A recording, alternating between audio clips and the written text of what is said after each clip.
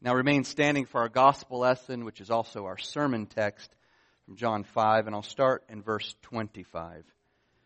Most assuredly, I say to you, the hour is coming and now is when the dead will hear the voice of the Son of God, and those who hear will live. For as the Father has life in himself, so he has granted the Son to have life in himself, and has given him authority to execute judgment also, because he is the Son of Man. Do not marvel at this, for the hour is coming in which all who are in the graves will hear his voice and come forth, those who have done good to the resurrection of life, and those who have done evil to the resurrection of condemnation. Thus far the reading of God's Word. This is the Word of the Lord. Let's pray. Father, we love your Word because it is truth and we can stand on it. Help us to understand what you have said to us so that we can understand you, who you are, what you have done for us, and what you're doing through us. We ask this fervently and humbly in Jesus' name. Amen. Please be seated. You can keep your Bibles open to John 5. Today we'll consider verses 25 to 29. We keep coming to what seems to be monumental passages. I keep wanting to speed up, but I'm forced to slow down and take these paragraphs in smaller chunks. Maybe next week we'll take a bigger chunk, Lord willing. Or the next time we're in John, that is. And today is an especially exciting sermon. I always enjoy preparing for sermons when the sermon preparation takes me to several different passages of Scripture in the Old Testament and New Testament. You'll see the outlines a little bit different today. Make 6 observations. They started out as observations and maybe morphed a little bit into points, theological points and implications. And I jotted down the scriptures for you that I'll be referencing, in some cases turning to and reading and at least alluding, so you can have those in your notes. You'll also note that I sent out the handout in an email this morning so that you could have it on your device if you want to take notes or look at it that way. I'll try to remember to do that from now on. Every person who has ever died and every person who will ever die will be raised from the dead by Jesus someday. And they will be raised by the powerful voice of Jesus someday. Every dead person will one day hear the voice of Jesus Christ, the voice of the Son of God, calling him or her out of the grave. And at that point, everyone will receive his or her resurrection body. Every person who has ever been born will receive a resurrection body. And the Son of Man will execute judgment on each person. Those who have done good will enter into the resurrection of eternal life. Those who have done evil will enter into the resurrection of judgment or condemnation. Our passage today has the double effect of making us joyful in anticipation of what is to come and making us sober-minded at the same time. For those of us who know Jesus, who are bearing the fruit of righteousness, this passage causes us to look forward with joy to the day when Jesus will give us our resurrection body and he will usher us into his everlasting kingdom, where there'll be no more tears, no more sadness, no more pain, no more suffering, no more sin. Only complete bliss, happiness. But this passage also is a sobering reminder of what will happen to those who don't know Jesus, who don't produce the fruit that is in keeping with repentance. Their destiny will be a never-ending pain and sadness and suffering, separation from God. They'll move further and further away from happiness, bliss, joy. Jesus Christ is the Son of God and the Son of Man. He is the life giver and the judge. one day you will receive your resurrection body and stand before Him in His presence. And He will pronounce to you and to everyone your individual, unique judgment. He will have a judgment that is just for you. That judgment will have everything to do with how you live in this life. So are you living in terms of that final judgment? Is it on your mind? Do you order your life with that final judgment in mind? Do your words and your actions reflect a healthy fear for the one who will judge you and every single person that He has ever made? We need to remember where we are in John's Gospel and what's been happening so far. At the beginning of chapter 5, Jesus healed a man on the Sabbath. And this gained Him the ire and the indignation of all the Jewish leaders. And in verses 17 to 24, after this miracle, after this healing, after He made this man well, Jesus responded to their condemnations by escalating the discussion rather than diffusing it. Instead of cooling things down, Jesus fanned the flames of their fury. He claimed to be equal with God the Father. He claimed to share in God's essence, His being, His nature. He claimed to do those things that only God does and can do. They were outraged. They considered Him not the Son of God, the Son of Man, but a blasphemer. They wanted to kill Him. And in the middle of that passage, that key passage on who Jesus is, who the Christ is, in verses 21 and 22, Jesus introduced two concepts that He fleshes out in verses 25 to 29. And these two concepts have to do with the Son's role in raising the dead and in judging everyone. You may remember that from a couple weeks ago. So look up at verses 21 and 22 real quick before we dive into our passage. Jesus says, "For as the Father raises the dead and gives life to them, even so the Son gives life to whom He will." So here we see the Son doing what the Father does. Verse 22, "For the Father judges no one, but has committed all judgment to the Son." Verses 25 to 29 are an expansion of those two verses, 21 and 22. Verses 25 to 29, in those 5 verses, Jesus unfolds the meaning of verses 21 and 22. He explains further what it means that He is the life giver and the final judge of every person who will ever be born. So the way we're going to approach this passage is to walk through it verse by verse and make some observations and theological implications along the way. And there are 6, as you'll note in your handout. The first one, Jesus will raise every dead person. He will raise all dead people, both believers and unbelievers. He will raise all the dead, not just some, not just believers. Look at verse 25. "Most assuredly I say to you, the hour is coming, and now is, when the dead will hear the voice of the Son of God, and those who hear will live." Now, if you're reading through John, maybe for the first time especially, and you get to this verse, what are you thinking? Your first reaction is to think that Jesus is talking, in verse 25 there, about believers. He's talking about the resurrection.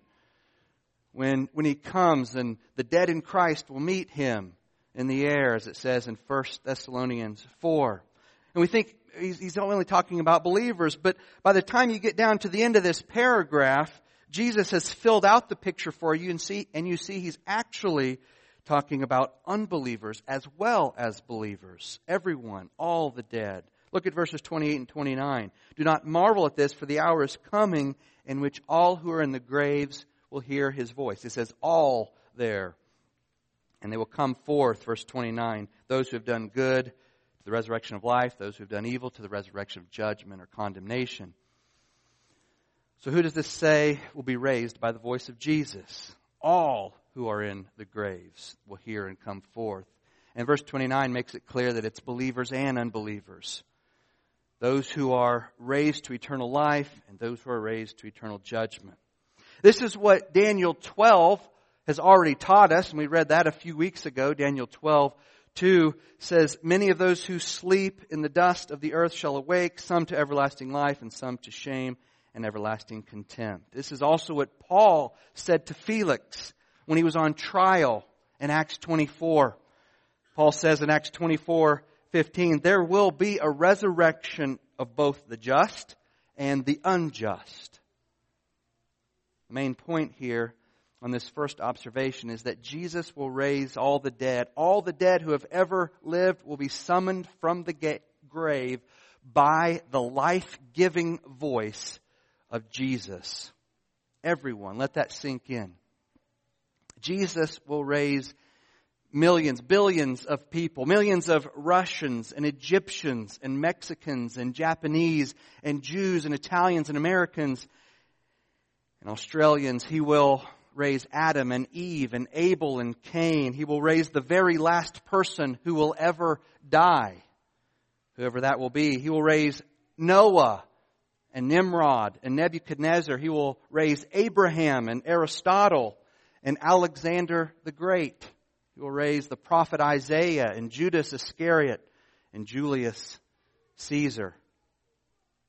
He will raise Buddha, Muhammad, and Gandhi.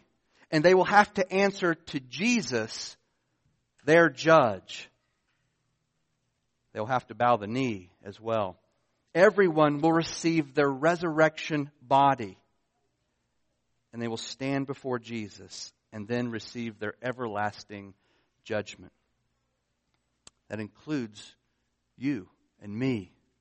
There are no exceptions to this. Observation number 2, every dead person will rise when they hear the voice of Jesus. The voice of Jesus plays an important role in this passage and the resurrection of the dead. The last part of verse 25 says the dead will hear the voice of the Son of God, and those who hear will live. And the last part of verse 28 reiterates this. All who are in the grave will hear His voice.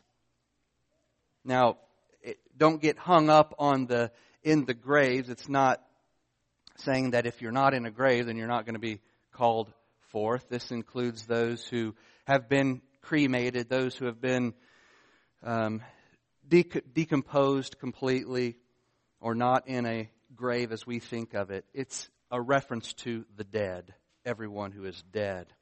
1 Thessalonians 4:16 says that when the Lord Jesus comes, He will descend with a shout, or with a commanding cry, or one translation, with a cry of command.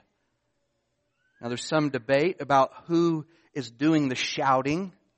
In 1 Thessalonians 4:16, is it the shout of the Father? Is it the shout of the archangel? Is it the shout of Jesus, the Lord Jesus Christ Himself?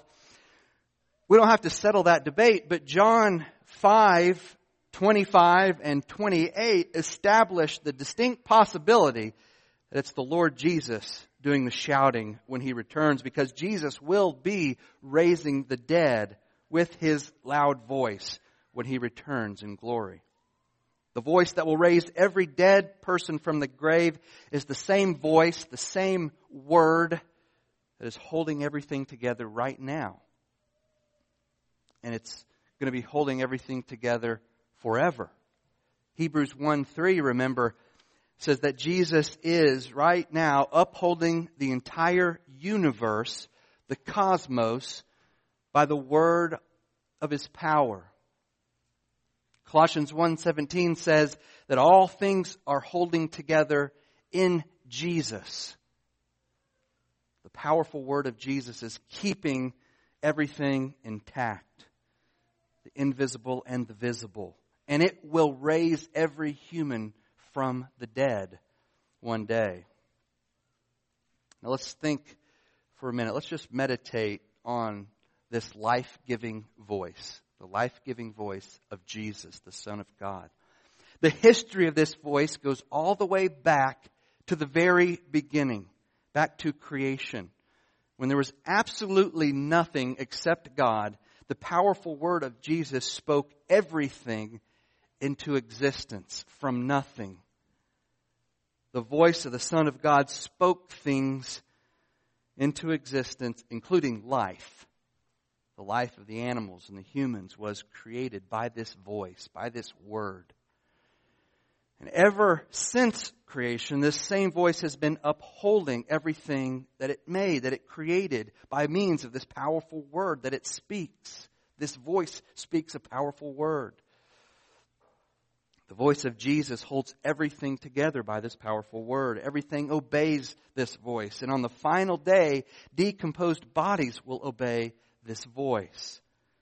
The voice that created the world will recreate a new world and rebuild new bodies. This should stir up awe in us and wonder. It should evoke fear and worship in you, because these truths we're talking about are in effect right now. Right now, this is going on in you and in creation.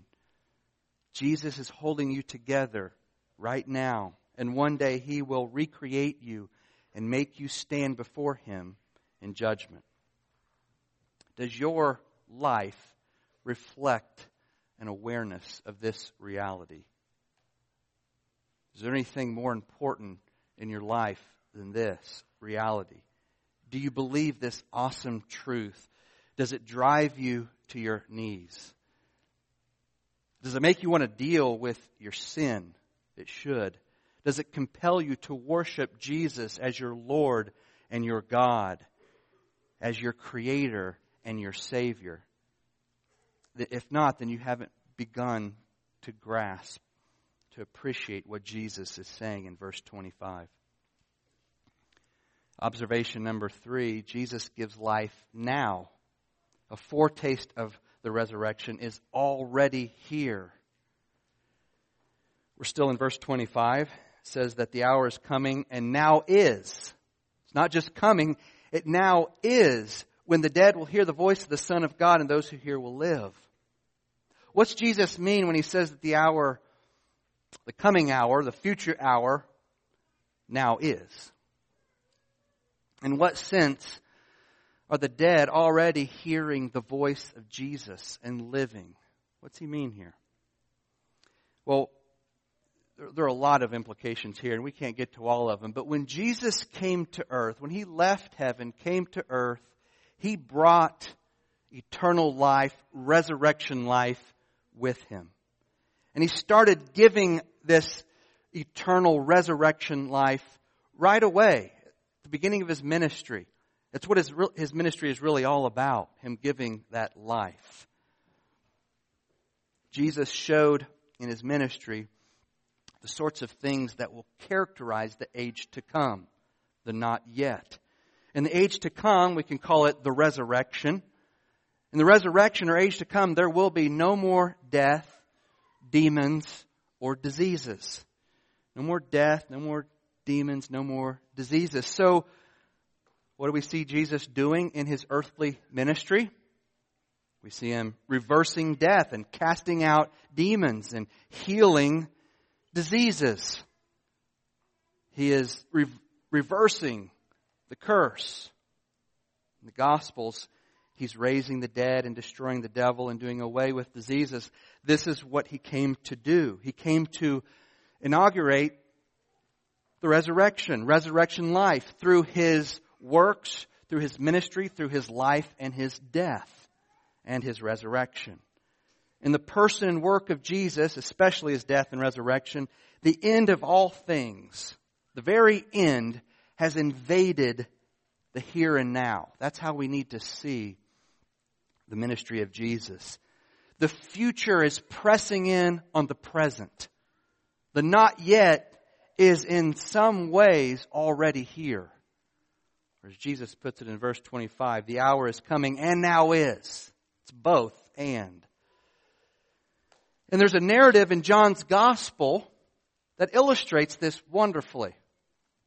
Can you think of a story in John that demonstrates the now is aspect of this resurrection life that Jesus is infusing into the old creation? Is there anyone in John's gospel who is dead and then comes to life when he hears the voice of the Son of God? What about the story of Lazarus in John 11? Since we're close to that, you can go ahead and flip over a few pages to John 11, and we'll start reading in verse 23. Lazarus has been dead for 4 days. And when Jesus shows up, he tells Lazarus' sister, Martha, in John 11:23, "Your brother will rise again." Now, Martha knows her Bible.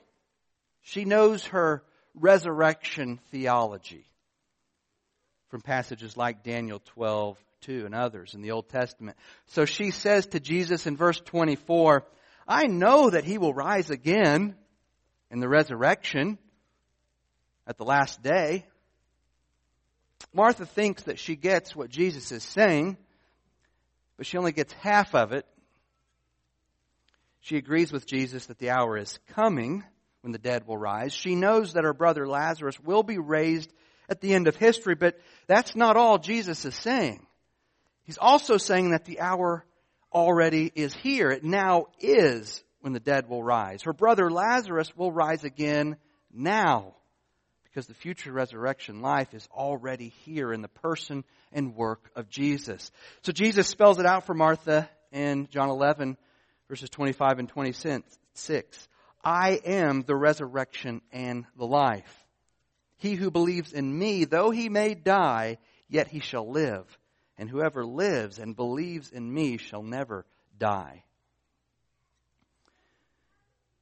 What Jesus is saying here is that the future hour of resurrection has broken into the present. It's already here because I am here, Jesus says. And I am the resurrection and the life. In fact, he even says in that verse that we just read that if you believe, there's a sense in which you never die. Yes, your body will die, but you never lose that eternal life because you're in Jesus. You're dead in Jesus, which means you are fundamentally alive. And then Jesus goes to Lazarus' tomb and he tells them to move the stone.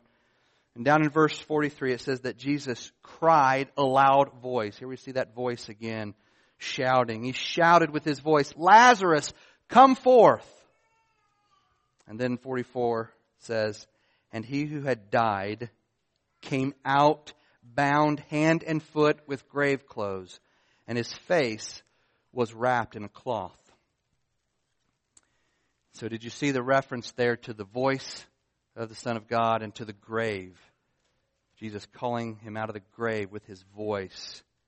In John's gospel, the hour is already here when the dead hear the voice of Jesus and they come out of the graves to live. And yet this is just a foretaste of what will happen on the final day. You see, Lazarus didn't receive his final resurrection body there. On the final day, when the dead in Christ will rise from their graves and meet our Lord, it will be all believers with eternal resurrection bodies. We will rise just as obediently and just as bodily as Lazarus did in John 11. The commanding cry of Jesus will call us forth from our graves, and it will recreate and rebuild our bodies with the matter of the new creation. So you don't have to worry that our bodies decompose and those molecules are used in other things. Jesus has all of that worked out. The voice of God's Son will exercise its sovereignty, its complete control over death. It will utter its command and it will create the very thing that it commands. In the commanding, it will be created, just as it was at the first creation. In the commanding of the thing, it will come into existence. The voice that created the heavens and the earth out of nothing will recreate your body, and it will reunite your soul with that resurrection body. But we also get a foretaste of this when Jesus gives spiritual life. Everyone since Adam and Eve has been conceived spiritually dead. We need to think about the spiritual implications here, the spiritual death that Jesus came to reverse. When our parents conceived us, we were dead in our trespasses and sins. We did not inherit eternal life from our parents. We don't have that life until Jesus gives us that new life. Ephesians 2 says, "And you He made alive, who were dead in trespasses and sins." And then down to verse 4, "God, who is rich in mercy because of His great love with which He loved us, even when we were dead in trespasses, made us alive." He raised us from the dead together with Christ. By grace you've been saved. "And He raised us up together and made us sit together in the heavenly places in Christ Jesus." See all this resurrection language? Your salvation is a resurrection event and anticipates the full resurrection that you will receive at the end. Everyone is conceived dead in trespasses and sins, but Jesus is in the business of making people alive, of calling people out of their spiritual graves, giving them resurrection life even now. John 3:15 and 16 say that whoever believes in Jesus has eternal life now. And we could look at several other passages that say the same thing. Eternal life is not just a future reality. And you don't have to be Lazarus or the little boy or little girl that Jesus raised from the dead to experience the resurrection life now. You have it because you have been raised from your spiritual death.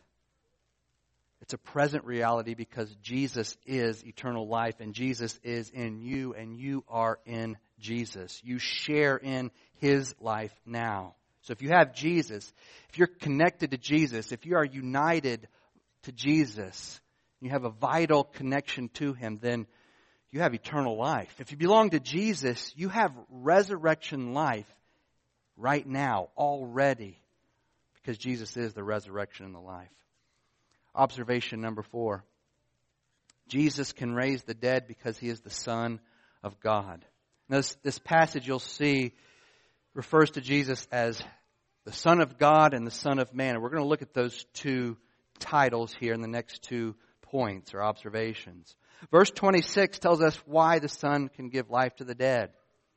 It says, "For as the Father has life in Himself, so He has granted the Son to have life in Himself." Now this verse is kind of doing 2 things. It's kind of saying 2 things, but one is primary. I'll talk about the non-primary thing first.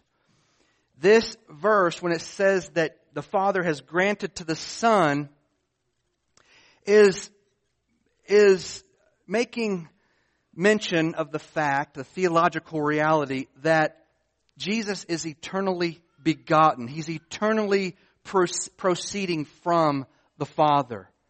The Father is eternally begetting and giving to the Son everything He is and has, His works and His being. So we need to see the Father as eternally first, eternally prime, eternally original. But that doesn't mean that Jesus had a beginning, that at some point in time He then originated from the Father, or that the Father begot Jesus at some point, the Son, at some point in time. This is an eternal begottenness. Begotten but not made, because He's of one substance, one being with the Father. He's eternal. And so, while it makes mention to that theological reality in the sense that the Father comes from the Son, the main point that it's making, the primary point, is that the Son is in Himself the source of life. He has life in Himself in the exact same way the Father does. Yes, it's granted from the Father because that's just how the Father-Son relationship works. But it doesn't make His authority or His eternality, His godness, any less.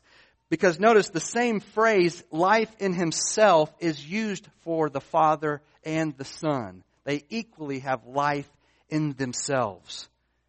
So the Son doesn't just channel life from the Father. He's not just a conduit. He is life. Life comes from the Son, not just through the Son. So when we think of Jesus raising the dead by that mighty voice, we need to think of Him doing this by means of the divine, eternal life that He has in Himself and that He has had in Himself forever. Remember John 1:4. In Him was life, and this life was the light of man. In John 1:4 is saying this life was in Him forever. It never wasn't in Him. The Son of God has life-giving power that does not originate outside of Himself, not outside the Son, even though in some sense it's granted by the Father. This is a Trinitarian mystery that we can't get to the bottom of. Observation number 5. Jesus can judge every human because He is the Son of Man. Verse 27 says that God the Father has given God the Son the authority to execute judgment, particularly final judgment. Why? On what basis? Because the Son of God is also the Son of Man. The title Son of Man is a sort of a complex title that has various meanings in various contexts. And that's not just in the New Testament, that goes back to the Old Testament, where Son of Man can refer to humanity, a man, son of Adam. Or in Daniel 7, it's more of an exalted title that it communicates that the person there in Daniel 7, the man there in Daniel 7, 13 and 14 is more than human. He seems to have divine qualities. So in Daniel 7:13, God bestows on one like the Son of Man the authority to rule and to judge.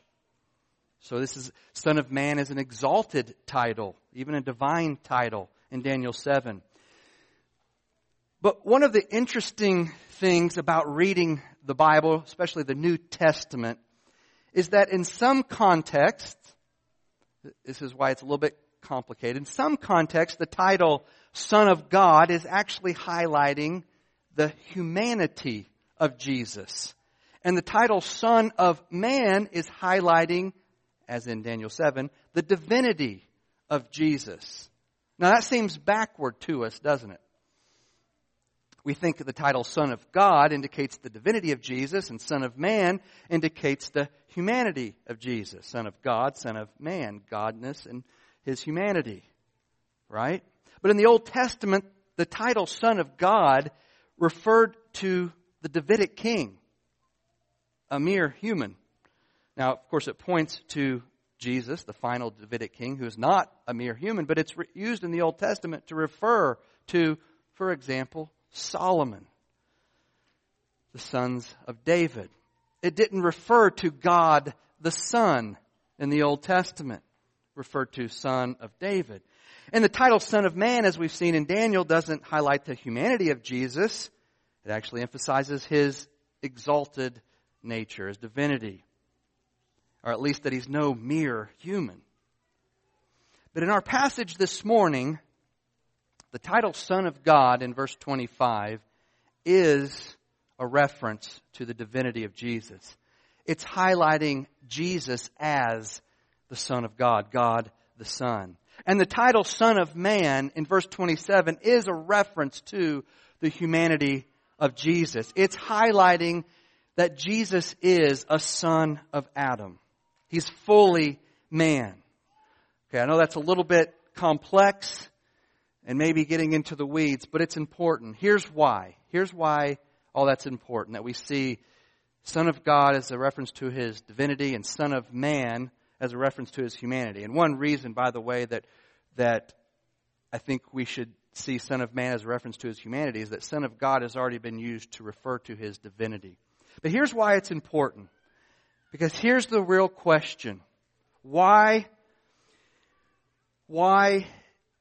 does Jesus get to execute judgment?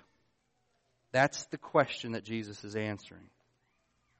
How does being a man qualify Jesus to execute judgment? We could ask it that way as well.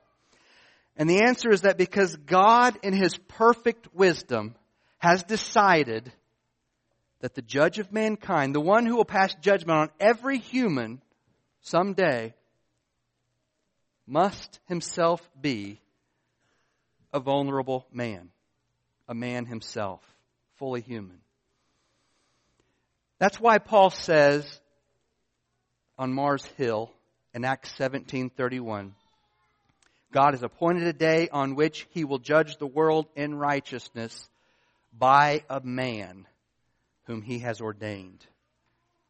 God's going to judge the world by a man. He has given assurance of this by raising Him, that man, from the dead. Of course, that's talking about Jesus, the Son of Man. So in His perfect wisdom, God has appointed a man to judge the world. The final judge must be a man. But there's something that's even more important than that in the New Testament. The New Testament doesn't just teach that a man must judge the world. It teaches that a slain man must judge the world. The John who wrote John chapter 5 also wrote Revelation chapter 5. And I want you to turn there. Please turn to Revelation 5 as we consider the worthiness of the slain Lamb of God, the slain Son of Man. We're going to be looking at the first 9 verses in Revelation 5. I thought about just reading select verses, but I'm just going to read the whole passage to you, with you. Read with me starting in Revelation 5 verse 1. And I saw in the right hand of Him who sat on the throne, this is God the Father, by the way, on the throne. I saw in the right hand of Him who sat on the throne a scroll written inside and on the back, sealed with 7 seals. Then I saw a strong angel proclaiming with a loud voice, "Who is worthy to open the scroll and to break its seals?" Okay, now remember what these 7 seals are because it's important. The 7 seals represent the judgment of God. The one who is worthy to open the scroll and break open these seals, these judgments that are unfolding, that are going to unfold, will be the one who is worthy to execute judgment on the world. Who is it? Verse 3, and no one in heaven or on the earth or under the earth was able to open the scroll or to look at it. And what that means is no one that's been mentioned so far. So I wept much. John's weeping because there's no one who can execute this judgment. So I wept much because no one was found worthy to open and read the scroll or to look at it. But one of the elders said to me, "Do not weep. Behold, the Lion of the tribe of Judah, the root of David, has prevailed to open the scroll and to break its 7 seals." Verse 6, and I looked, and behold, in the midst of the throne of the 4 living creatures, and in the midst of the elders, stood a lamb, as though it had been slain, having 7 horns and 7 eyes, which are the 7 spirits of God, sent out into all the earth. Then He came, and He took the scroll out of the right hand of Him who sat on the throne. Verse 8, now when He had taken the scroll, the 4 living creatures and the 24 elders fell down before the Lamb, each having a harp and golden bowls full of incense, which are the prayers of the saints. Verse 9, and they sang a new song, saying, "You are worthy to take the scroll and to open its seals." Why? For you were slain. We'll stop there. For you were slain. You were killed. Jesus is worthy to judge the world. He's worthy to open the scroll. He's worthy to break the seals of judgment against all of mankind because He was slain. The judge of the world must be a man who has died. The kingly Lion of Judah must first be the crucified Lamb of God. The judging Son of God must first be the judged Son of Man. The man whom God has appointed as judge is the man whom God first judged. You see, the one who will judge everyone first took that judgment upon himself. That's the gospel of the Son of God and the Son of Man. The man who will afflict eternal wrath on unbelievers is the man who was stricken, smitten, and afflicted by God's wrath on the cross, so that He might grant eternal life to those who believe in Him, those who trust in Him, to those who are vitally connected to Him and walking with Him. The judge has become the judged. The judge, capital J judge, has become the one who is judged so that you could escape His eternal judgment. That's the gospel of Jesus Christ. Observation number 6. Jesus will judge you in accordance with what you have done. Look at verses 28 and 29. Back in John 5 now. John 5, 28 and 29. Do not marvel at this, for the hour is coming in which all who are in the graves will hear His voice and come forth, those who have done good to the resurrection of life, and those who have done evil to the resurrection of condemnation. Now this might offend our Protestant or our Reformed ears if we're not careful, if we don't hear what Jesus is saying, or if we hear what He's not saying, or if we misunderstand what the rest of the Bible is saying as far as that goes. This does not mean that we gain eternal life by our good works, by our fruitfulness, our obedience.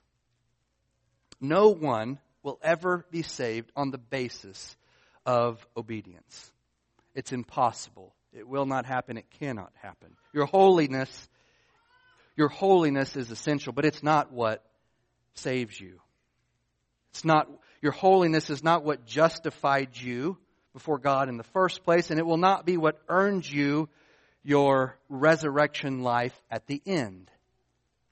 Your salvation in this life and in the life to come is based solely, 100%, on the righteousness of Jesus Christ, on the cross of Christ, on the blood of Christ. That's the only thing that can save you. You can't contribute to that 1% or 1% of 1%. You are saved by grace through faith. So Jesus is not saying that you'll be saved by your good works, that the righteous will be saved and have eternal life, resurrection of life by your good works. He's saying that people who are saved will obey Jesus and do good works, and they'll be recognized by those good works. Their obedience will be a distinguishing characteristic on the last day. If you have been saved by grace through faith, then God has empowered you to obey, to produce the fruit of the Spirit, to do good. And this outward evidence, even though it's not perfect, distinguishes you from those who do not know God and who only do evil. Good works are not what save you, but they are necessary because the saved do good works. That's why Hebrews 12:14 says that without holiness, no one will see the Lord. Without holiness, you will not get to participate in that resurrection life on the final day. And that holiness that it's talking about there is personal holiness, personal righteousness. Of course, the righteousness of Christ is foundational, but the holiness that Hebrews 12:14 is talking about is the holiness that, the personal holiness that flows out of your union with Christ, your salvation by faith in Christ. The holiness that must come forth, that will always come forth if you are saved, if you're connected to Jesus, is essential. Without it, you won't see the Lord. You won't be saved on the final day. Now, there are many Christians, perhaps many here, who think that on Judgment Day, They're just counting on the Lord to be gracious and to grant them eternal life, even though there is no holiness in their lives. Because after all, they believe in Jesus and they come to church and we're saved by grace, not by works. So they're good, they think. But that's not how it works. The Scripture says that without that holiness, without a holy life, you won't see the Lord. Because there's no holiness in your life. There's no evidence that you are a true believer. There's no evidence that God has actually saved you. There's no evidence that you belong to Jesus, that you are vitally connected to Him. Because if you're vitally connected to the vine, then life, the life from that vine will be flowing through you and out of you in the form of good deeds, obedience, growth in grace and godliness. So back to Ephesians 2, verse 8 says that we have been saved by grace through faith. But then Paul goes on to say in verse 10 that those who have been saved for something. For what? For good works, which God prepared beforehand that we should walk in them. Those who walk in the good works that God prepared for them will receive the resurrection of life. Those who have no fruit will receive the resurrection of condemnation. God doesn't save people and forget to make them holy. If you are vitally connected to the vine, to Jesus, then you will be producing fruit. That's what Jesus says in John 15. Those who are abiding in Christ will bear much fruit, Jesus says. Are you bearing much fruit? Are you bearing more fruit this year than you did last year? Are you growing in the grace of God? Are you putting to death the old man and putting on the new man, Christ Jesus? So if there's no evidence of holiness, if you aren't a fruit-bearing Christian, then you can't have assurance that you're vitally connected to Jesus. And you need to think about what that means for you on Judgment Day. Which track are you on? There's only two. Are you growing in righteousness because the life of the vine is in you? Do your deeds confirm, verify your salvation? Is there evidence in your life that the Spirit of God is at work in you? On the last day, Jesus says He will look at your works. They matter. He will look at your life. Not for perfection, of course not. Not for perfection, but simply for evidence that you were abiding in the vine, trusting in Him, resting in Him, believing in Him, feeding and drinking on Him, from Him, being satisfied in Him, and bearing the fruit of His Holy Spirit. So at the end of history, there will be two categories of people. At the end of history, there will be two categories. And you'll be in one of those two categories. Everyone will. Those who have done good in this life, because they are vitally connected to the vine, will go to the resurrection of eternal life. And that's where they'll get to be forever and ever. Those who have done evil in this life, because they were not vitally connected to the vine, will go to the resurrection of condemnation. And that's where they will be stuck forever and ever. Let's pray. Father, thank You for this truth, this comforting and also difficult truth. Help us to walk in Your Spirit, to do good as we seek to glorify Your Son Jesus, who created us and who saved us. Keep us connected vitally to the vine. Preserve us in Your sovereign grace. We ask for Your help in Jesus' name. Amen.